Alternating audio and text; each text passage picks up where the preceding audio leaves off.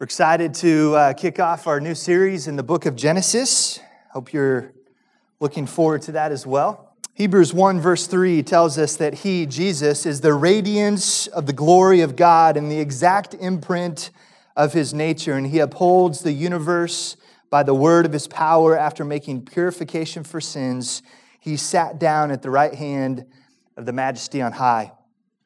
I'm sure you all would agree, over the past 2 years, we have studied the person and work of Jesus at length. Right? We've navigated through the Gospel of John over a year and a half. We worked through the book of Ephesians, and certainly Christ was at center stage during that study as well. And now we move our way to an Old Testament book. And oftentimes we, in our minds, can create a stark dichotomy between the Old Testament and the New Testament, that somehow the people are different, the purpose is different, that somehow things just are altogether different. But in reality, just as Hebrews 1:3 tells us, that as we study the person and work of God in creation, at the beginning of the age, that it is who? The exact imprint of Christ Himself. And so we certainly can take what we have learned about Jesus right into our study in the book of Genesis. And this morning we're excited to kick that off. So is the Old Testament and the New Testament really that different altogether, right? I want to make the statement, and hopefully we'll see this throughout the study of Genesis, that really we're going to look for Jesus in the book of Genesis. All the beauty and the majesty of the cross, His shed blood, and salvation that is through His gift of His life will certainly be present in the book of Genesis and is all through the Old Testament itself.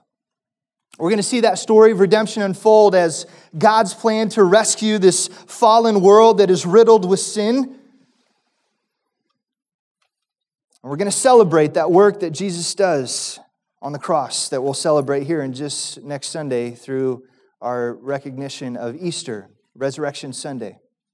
So as elders, as we came to the end of our study of Ephesians, we had a lot of different options that we evaluated, a lot of different books and studies that we could have gone to that we thought would be very valuable and beneficial to the church. But ultimately, we couldn't shake this reality that we needed to go to the book of Genesis.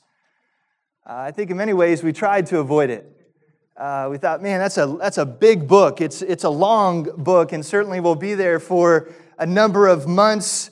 Hopefully not a number of years, but we'll certainly be there for a while. And we're going to anchor into this study of Genesis, and we're excited about it. The Spirit, I believe, is in it, and it kept driving us back to this book of Ephesians. So the more we considered the possibilities of this study, the more we became excited and resolved and truly convicted that Genesis, right now, this is exactly what God desired for our church to take this next step in our teaching and preaching ministry at Liberty Hills. So a lot has changed over the last couple of years at Liberty Hills. Some things look a little bit different. Some things in our constitution and our name and how we structure leadership certainly rise to the top as far as some of the change that you may have realized over the last couple of years. But in the midst of some of that change came a recommitment to the priority of expositional teaching and preaching. By expositional preaching, we simply mean the verse-by-verse explanation and application of God's Word. We approach Scripture in that way, not just because we think that that's an easy way to preach, but we approach it that way by conviction. We believe that that is the way that Scripture should be approached. So now as we jump into an Old Testament book, there's going to be some things that we come up against that are going to be challenging, that are going to be difficult to explain, that we're going to have to wrestle with together as we work our way through this book of Genesis. And the beauty of expositional teaching is that we can't avoid some of the challenges and difficulties that we find in Scripture. We can't just say, we're going to skip over chapter 8 in Genesis, and Dave Welch has that one already nabbed, so be looking forward to that one. We're not going to sidestep any challenges that might come up. We desire to seek to use the Word of God to reconcile those challenges in the Word of God. And so whether you realize it or not, right here today in our generations that make up Liberty Hills Bible Church, we have a lot of information about God's Word, more so than any time in the history of mankind. Just at my house, on my shelves, I've got hundreds of hardback books. I've got a Bible software that has literally thousands of books at my fingertips that I can study. And we know a lot about the Word of God, but when it comes down to actually living it out and taking that truth and confronting a culture and society that is in conflict and tension with that truth, many times we feel inadequate and ill-equipped. And so as we work our way through this study, our desire and our hope is that we would be equipped with the Word of God, understand the Word of God, and then we would take that truth to a world that desperately needs to know that truth. The fact of the matter is this: we live in a very consumer-driven, fast-paced, I'm going to use some big words here, postmodern, narcissistic, secular, and progressive society. Are those intimidating words to anybody out there? They are to me, if I'm honest. That's the society and the culture that we live in. It's postmodern, it's narcissistic, it's secular, and it's progressive in their understanding of the world, in their understanding of religion, in their understanding of humanity and sexuality, and how we relate to each other in this fallen world. And many times in our feelings of inadequacy, instead of engaging the world, what do? We pull back and we crawl into our little safe little Christian church bubble, and we work through a series and we feed our own knowledge and understanding, and we give hearty amens of agreement, but we never take that truth and its reality to a lost world. And so we don't engage in the conversations of our culture. Where did I come from? Why do I exist? What's my purpose in life? All those age-old questions that we've all been confronted with at some point in our life are tackled right here in the book of Genesis. And we have an opportunity to give answers to a world that is grasping for answers, that is grasping for truth and looking for truth. Whether they like it or not, they're seeking to fill a void of truth in their life with something or something, right? Or someone. At the end of the day, God's Word has answers because it is truth. So whether you've taken a college philosophy 101 class or not, you've asked these questions at some point in your life. Maybe somebody in your household, one of your children, a grandchild, are going to come to you at some point in their life and ask these age-old questions. And our desire and our hope is that we will have answers from where? God's Word, the Bible. Because it is our only source of truth. And so, friends, we're going to tackle topics such as marriage and gender and sexuality, suffering, creation, evolution, and so much more through this study of Genesis. Do you need to know more about those topics? Do you need to be equipped with what God's Word says about those topics so that you can have truthful answers to a world that will challenge your beliefs? Absolutely we do. So Genesis, by way of its title, is a book of what? What does Genesis mean? Beginnings, right? It's a book of beginnings. But not just any beginnings. This is a book of the beginning. Right? This is, again, the source of absolute truth. The words that are recorded here in Genesis are God's inspired, inerrant record of the history of the beginnings of mankind. So you will see as we approach this book from that perspective that the book of Genesis is not just a story, it's not just an optional beginning to the history of mankind, but rather it carries with it the full weight of the inspired truth of God's Word. Do you believe 2 Timothy 3:16 through 17? All Scripture is breathed out by God and profitable for teaching, for reproof, for correction, for training in righteousness, that the man of God may be complete, equipped for every good work. Friends, the purpose of Liberty Hills Bible Church is what? To make mature followers of Christ to the glory of God. This study through Genesis and our understanding of this book of beginnings, the beginning of mankind and God revealing Himself to mankind, is foundational to our ability to grow in our understanding and maturity in our faith. So it's our desire to connect those two purposes together. So our goal, our prayer, and our task at hand is what? To continue to trace out the story of redemption through the personal work of Jesus, yes, even in the Old Testament. You see, as much of the New Testament looked back to the person and work of Jesus as the hope of salvation, the Old Testament, and specifically even Genesis, will look forward to the person and work of Jesus as the hope of their salvation. So as we looked back over the past few years of our teaching and preaching ministry here at Liberty Hills Bible Church, Dave is the most tenured member here at Liberty Hills. Among the elders, just over 11 years. I've been here 10 years, Andy 9 years. We came to this shocking realization that over that time, we couldn't really put our finger down on an actual series or study that we went through an Old Testament book, verse by verse, expositionally. Right? That's a problem, right? So we're hopeful that we can right that ship and that we can show certainly a cohesion, a collaboration between the Old Testament and the New Testament in tracing out that storyline of redemption. Let's open in a word of prayer this morning and we'll dive into our text and our introduction to the book of Genesis. Father, we thank you for your word. We love you. My heart is full and heavy this morning with just the weight of handling your word and rightly dividing it and communicating it effectively and concisely. So, Father, I pray that you would use your Spirit to guard my words, that I would speak only that what I should, and you would keep me from speaking that which I shouldn't. I pray for even those here this morning that are under the sound of your word, that we would be attentive hearers.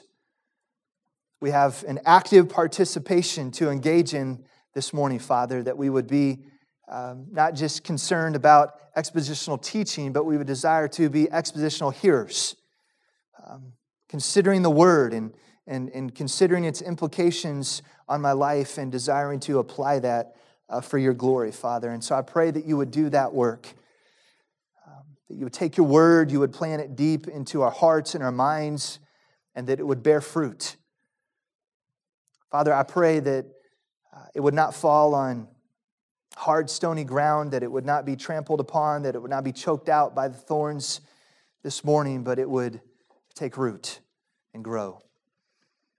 And Father, that's your desire for us. But Father, we simply need to obey, to not just be a hearer of your word, but to be a doer also. So Father, I pray even as we kick off this series through the book of Genesis, that you would do a great work in stretching and growing and understanding our knowledge of you, our understanding of who we are and its implications on our life because of sin and the gift of a Messiah and the hope of a Messiah that will be to come. And so, Father, I pray that you would do a work that I can't do, that Andy or Dave can't do, that we collectively as elders, we cannot manufacture anything as far as fruit that would remain from this study. But Father, you can. And I pray that you would do that work in Jesus' name. Amen. So my goal this morning is to introduce this book of Genesis, and I'm going to give just a word of warning so that you can be sure to sit up attentively into your seat and to be ready to hear. This ended up kind of morphing into a little bit more of a technical sermon that I anticipated it to be, right? So there's not going to be a lot of necessarily exposition. We're going to cover one verse this morning, verse number 1. But we're going to talk a lot of background and understanding of how we should approach an Old Testament book like Genesis.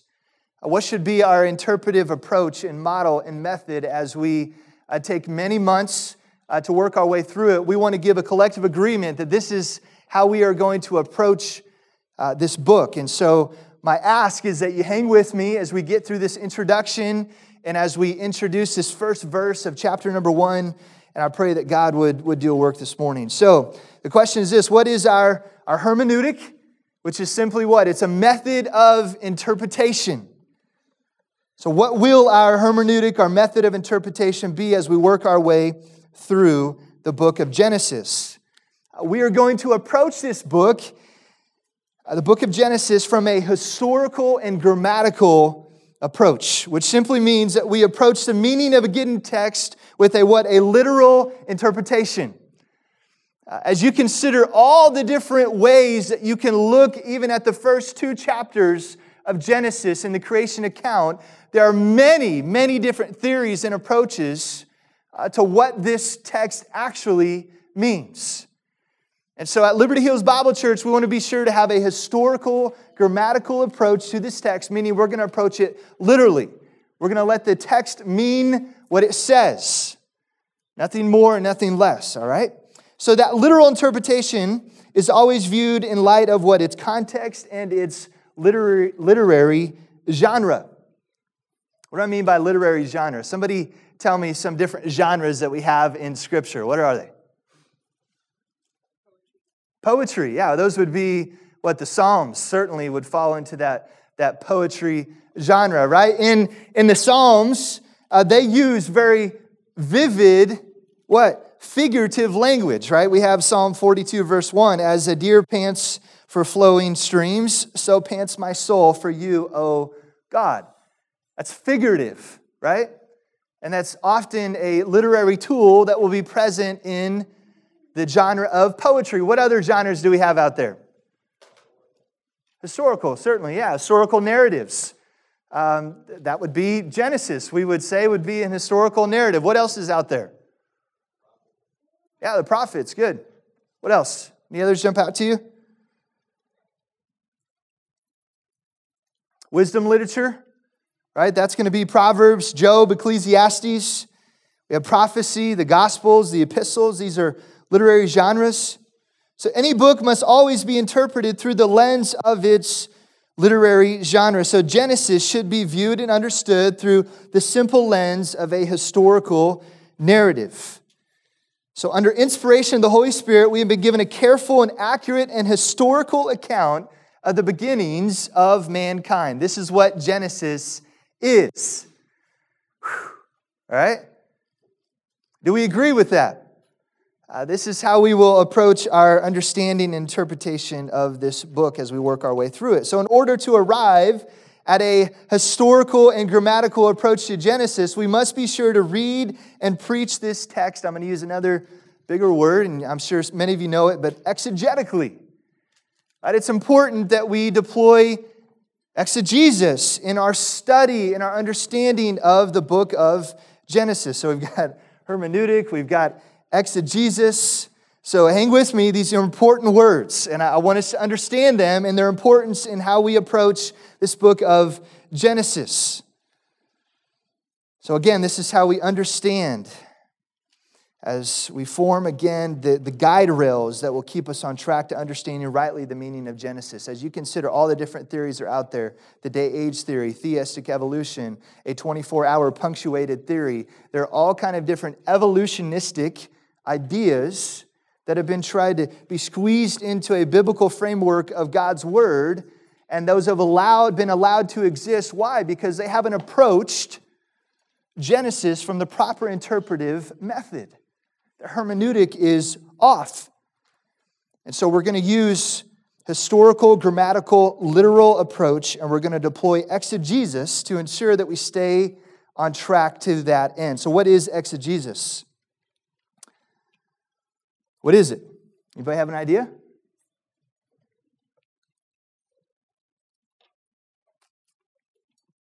I know it's Sunday morning. It's okay. What's exegesis?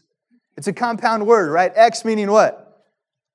Out of. Jesus meaning to study, to lead, to guide. So we have what? The study out of the text, right? We have eisegesis, which is the opposite of that. Eis meaning what? Into. Jesus meaning study, right? So many people will approach Genesis through the lens of eisegesis, and they will read into the text what is not there. And so we're going to allow the text through exegesis to simply speak for itself. We're going to pull out of the text the meaning and the truth that is already there. Charles Simeon, the late English preacher who died way back in 1836, he described expositional preaching and exegesis in this way. He says, "My endeavor is to bring out of Scripture what is there and not to thrust in what I might think is there." He says, "I have great jealousy on this head, never to speak more or less than I believe to be the mind of the Spirit in the passage I am expounding." So this idea of expositional preaching and exegetical study is certainly no new concept to approach to the Word of God. So all that said, you might ask, why make such a big deal about these terms and how we approach in our interpretive model and method that we're going to use to approach the book of Genesis? Why? Because there's a lot at stake. Because if we allow ourselves to deploy the improper interpretive method, we can fall on grounds of heresy. We can fall on grounds that would lead somebody astray in their understanding of God themselves and how they relate to this world. So it really is a big deal for us to get our interpretive method right, to deploy the proper hermeneutic in understanding this biblical account of the beginning of mankind. Again, I mentioned some of them before: theistic evolution, the gap theory, the day-age theory. The list goes on and on of examples of how people have gone astray in their understanding of this book. They failed in understanding the proper interpretive method. So all those things are certainly a mouthful. Historical, grammatical, literal, exegesis, all these matter, and we must be careful to understand how they relate to us and our understanding of Scripture. So what's the result if we do this? What's the result if we truly approach the book of Genesis in this way? What are we going to be able to accomplish? What are we going to be able to see and understand? We're going to understand what? That there is a story of redemption, that there is a promised gospel, and that the hope of mankind is truly anchored in the person and work of Jesus, even in the book of Genesis. All right, so let's look at our first verse here this morning. Genesis chapter number 1, verse number 1. We can all quote it, I'm sure. "In the beginning, God created the heavens and the earth." In the beginning, God created the heavens and the earth. These first four words in the first verse of Genesis are the most significant and profound words that any of us right here in all the history of mankind will be confronted with at some point in their life. What is represented and stated in the reality of these first four words of "in the beginning, God"?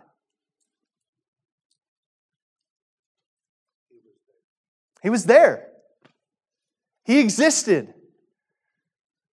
Before you and before me and before the history of all mankind, there was a God, right? That's a big deal.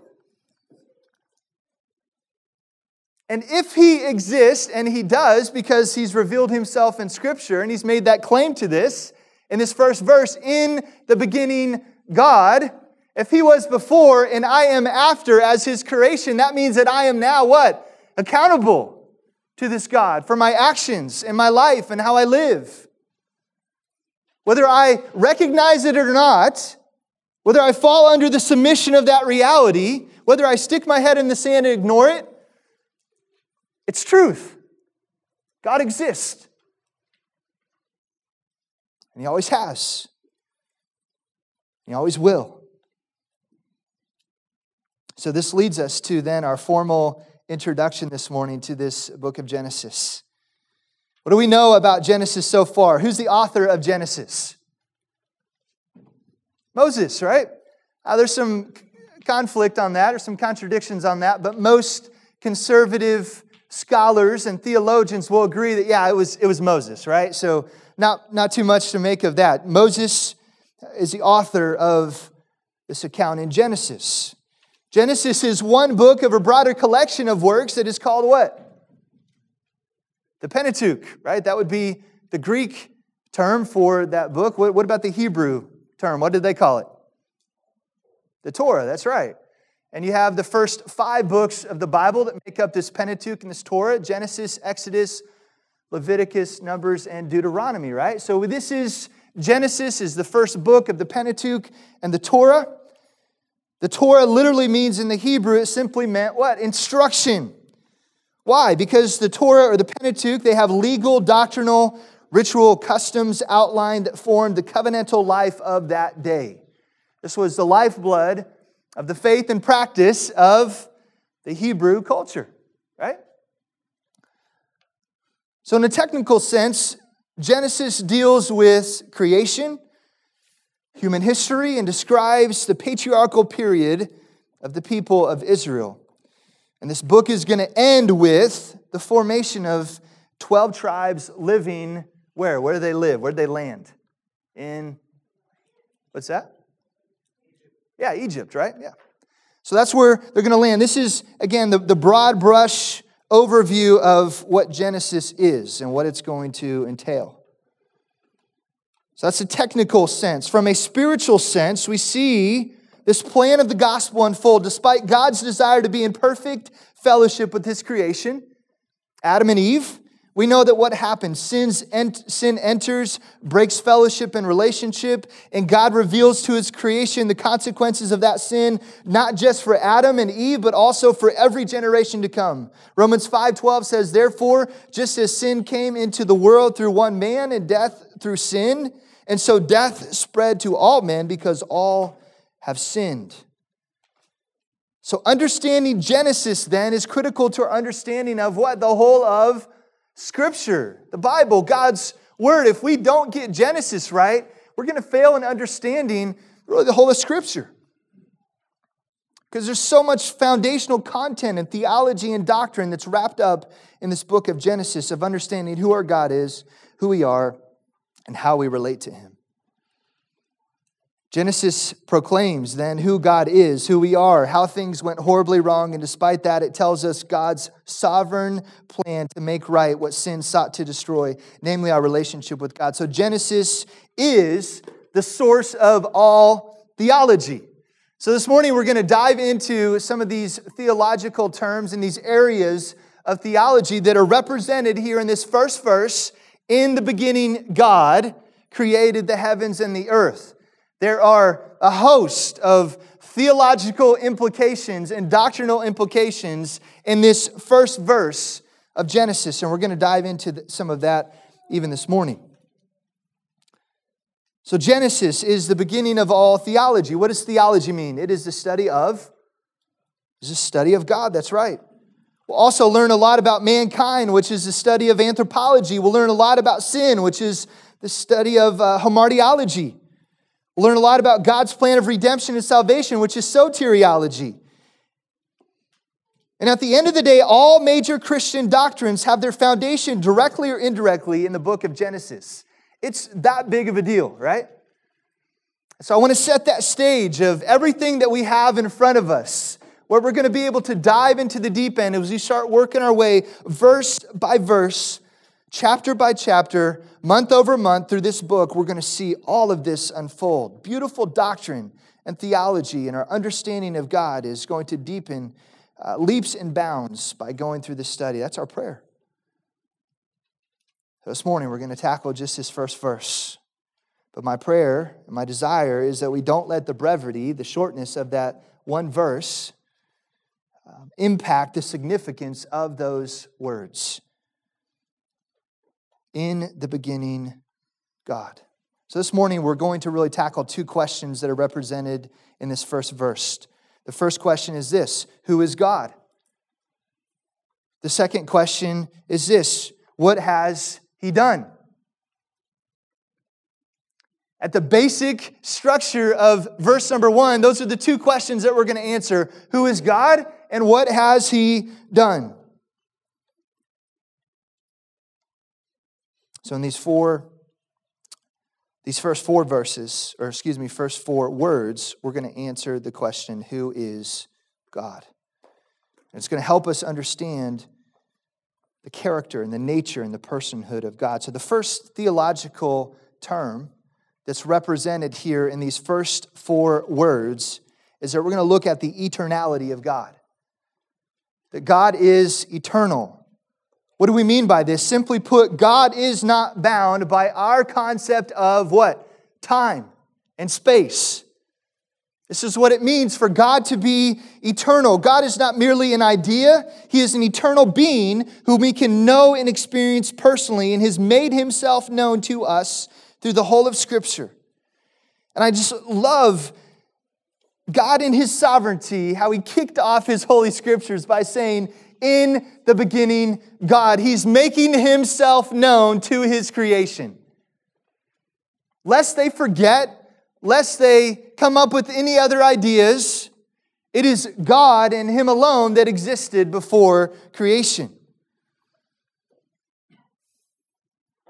So he announces, I'm here and I want to be in relationship with my creation. So when we speak to the eternality of God, what are we stating? We're stating that he has always what? Existed. Pastor Josh Moody describes the eternality of God in this way. So God is not I was, or he is not I will be, but he is always the I am. And so before the creation of the world, for all of eternity, God does not have a beginning. He does not have an end. He is above and beyond and through. And time is not something that binds him. And so God is eternal.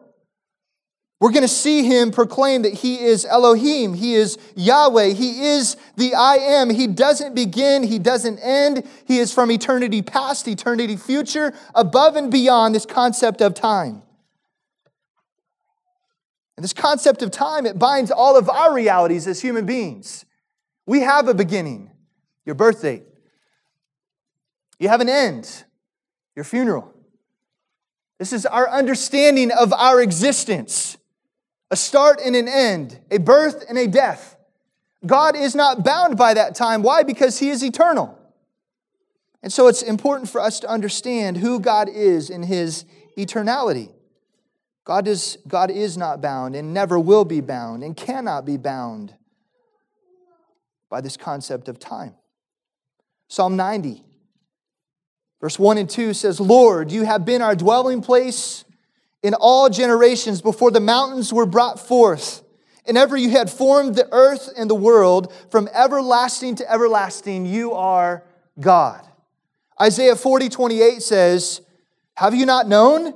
Have you not heard? The Lord is the everlasting God, the creator of all the ends of the earth. He does not faint or grow weary. His understanding is unsearchable.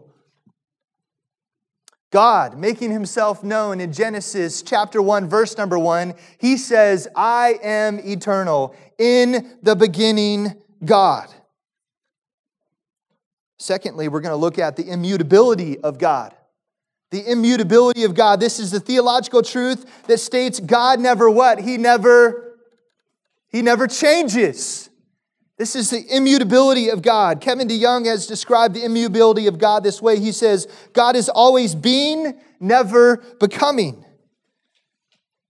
And these four words, in the beginning, God, we see how the perfection of divine immutability sets the Creator apart from his what? Creation.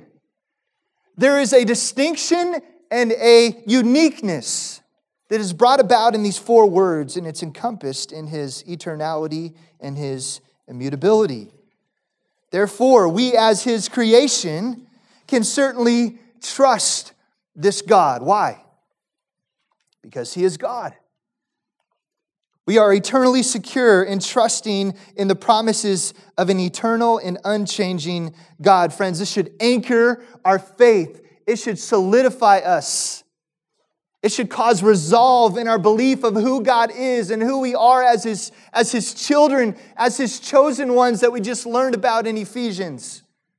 This is who the God is that we serve and that has chosen us before the foundation of the world. He is eternal.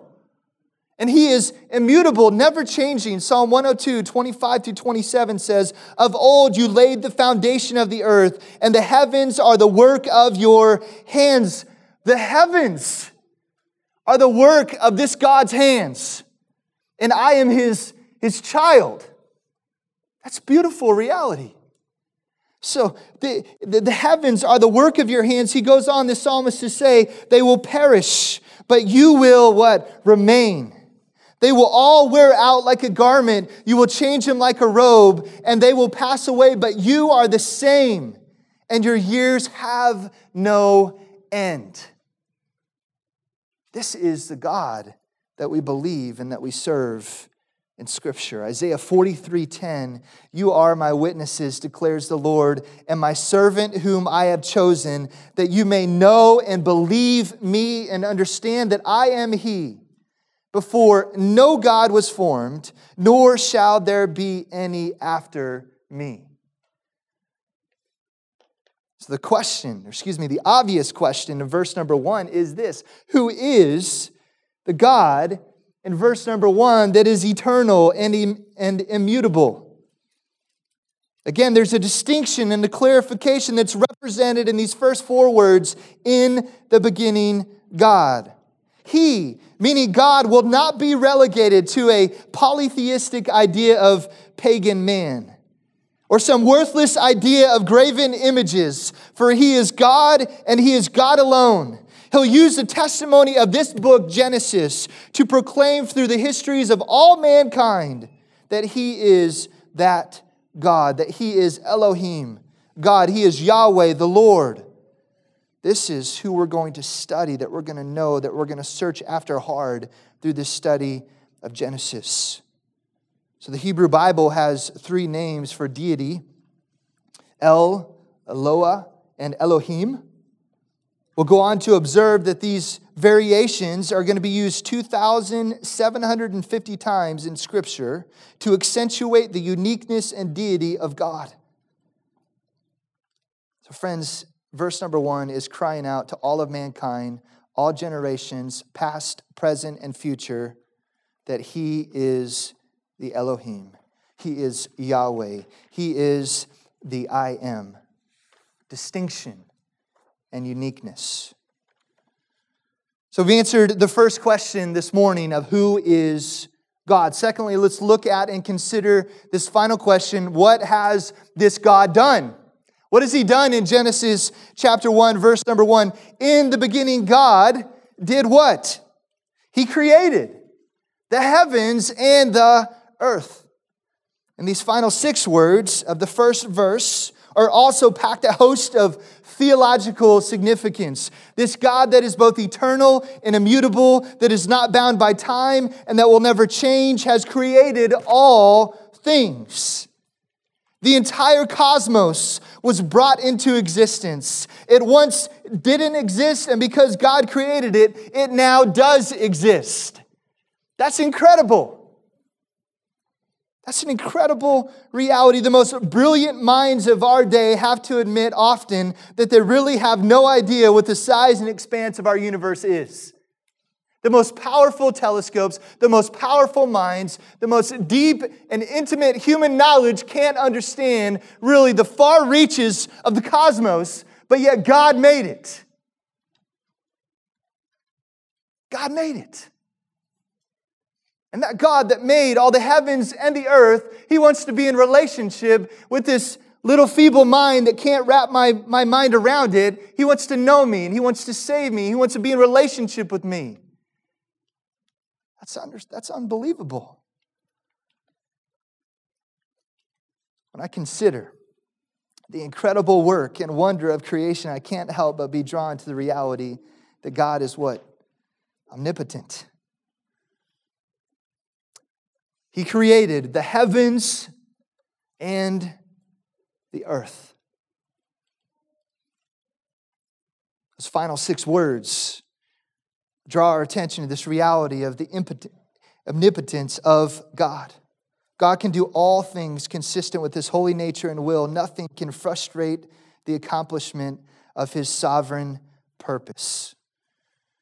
Roger Patterson has described God's omnipotence in this way. He says what? God is above His creation, not a part of it. And thus He is able to exercise full authority and power over it. Friends, just take a moment to just think about creation. Think about everything that our eyes and our minds can understand about creation. Think about your high school biology classes and understanding the beauty of DNA and molecules and the incredible formation of the body and our organs. Think about how that life is sustained by His grace and His mercy. He created the heavens and the earth. Psalm number 8, verses 3 through 4 say this: when I look at your heavens, the work of your fingers, the moon and the stars, which you have set in place, what is man that you are mindful of him, and the Son of Man that you care for him? We have no prerogative to be in relationship with God. Yet He chose us. He sought us out. He made a way. He redeemed us. He bought us back. He paid a ransom. He wants to know us, and He desires us to know Him. Jeremiah 32, verse number 17. Ah, Lord God, it is You who have made the heavens and the earth by Your great power and by Your outstretched arm. Nothing is too hard for You. Jeremiah 32:27, just a few verses down, he goes on to say, behold, I am the Lord, the God of all flesh. Is anything too hard for me? The obvious answer, the God that has created heaven and earth, the answer to that question is a resounding what? No. There is nothing too hard for God. So friends, how does that change how I relate to this God? How does it change how I approach the challenges and the difficulties and the circumstances of tomorrow? How does it change ultimately how I understand suffering and difficulty and hardship in this life? Is anything too hard for God? Has He forsaken His servant? No. He is able, and He is a good God. And He has chosen us to be in relationship with Him.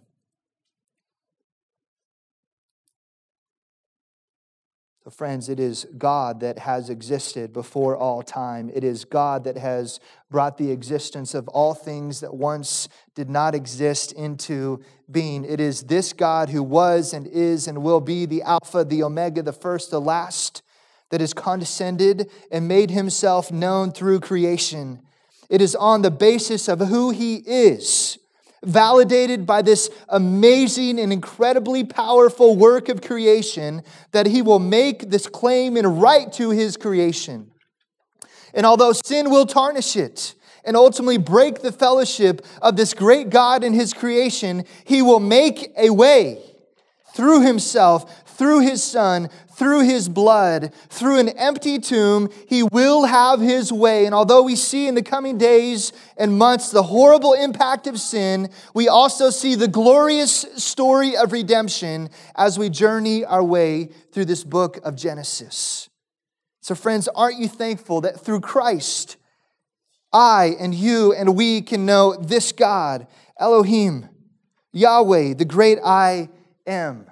This is, friends, the God of the Bible. This is the God of Genesis, and He wants to know you and be in relationship with you. In the beginning, God. He's eternal. He's immutable. He's unchanging. He's everlasting.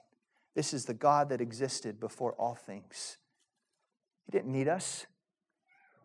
He didn't need creation. He had perfect and beautiful harmony and fellowship in the person of the Trinity. But what did He do? He chose to create. He chose to be in relationship. He chose to love. He chose to offer grace. He chose to deploy mercy. He chose to make a way and win over sin through the love of Christ. He did that for you and for me. And friends, this is the God that we're going to have the privilege and opportunity to know in unique and potentially new ways. Our prayer is this, that as we look tomorrow, as we look at the days ahead, as we consider all the challenges and difficulties of a broken and a fallen world, and we seek to reconcile those challenges with the Word of God, I pray that we will trust who God is, His character, His nature, His work. Why? Because He is the God of all things who created heaven and earth. And He is worthy of our trust, as we sang, "So I will trust you." King of creation, that song testifies. So I will trust in you. There is a truth throughout this text that will be proclaimed, and it will demand a response. Who is God to you? Who do you believe Him to be? Does it match up with what Scripture says God is? And ultimately, do you believe what He has done, and not just creation, but providing for us for our need of salvation? And if this God that can create heavens and earth, can He hold my soul, my heart, and my life for all eternity? Can I trust Him with my salvation? The answer is absolutely yes. So no matter what you're going through this morning, let's be excited. Let's lean into the study of Genesis, and let's look forward to what we're going to learn about God. Let's close in prayer. Father, we thank You for this time. We thank You for Your word. Thank You just over thousands of years that You have sovereignly allowed Your Spirit to work in and through sinful men, to record Your truth that is inspired, it's breathed out, it's inerrant, it's out air, and we can place our complete faith and trust in it. So, Father, I pray that as we as believers, Christ followers, disciples, as we desire to go out and to let our light shine before men, I pray that we would be equipped with Your word to take hope, to take healing, and to take a message of the gospel, the good news that Jesus saves, to a world that so desperately needs it. That we would be confident about these topics of gender and marriage and sexuality. That we would be resolved in our understanding of Scripture and our relationship with You to trust and to believe and to know that You did speak all things into existence. That we believe a creation in a literal 24-hour day sense. These things are not popular, Father, and they're challenging to communicate in a world that is hostile to Your truth. And so I pray that You would equip us even as elders as we desire to handle Your word rightly and to do it carefully, that we would be ministers of that gospel and to build up the church in love, that we'd be ready to give an answer of the hope that is in us. So, Father, we look forward in an expectant way to what You're going to do in and through this series and this study. We thank You. In Jesus' name, amen.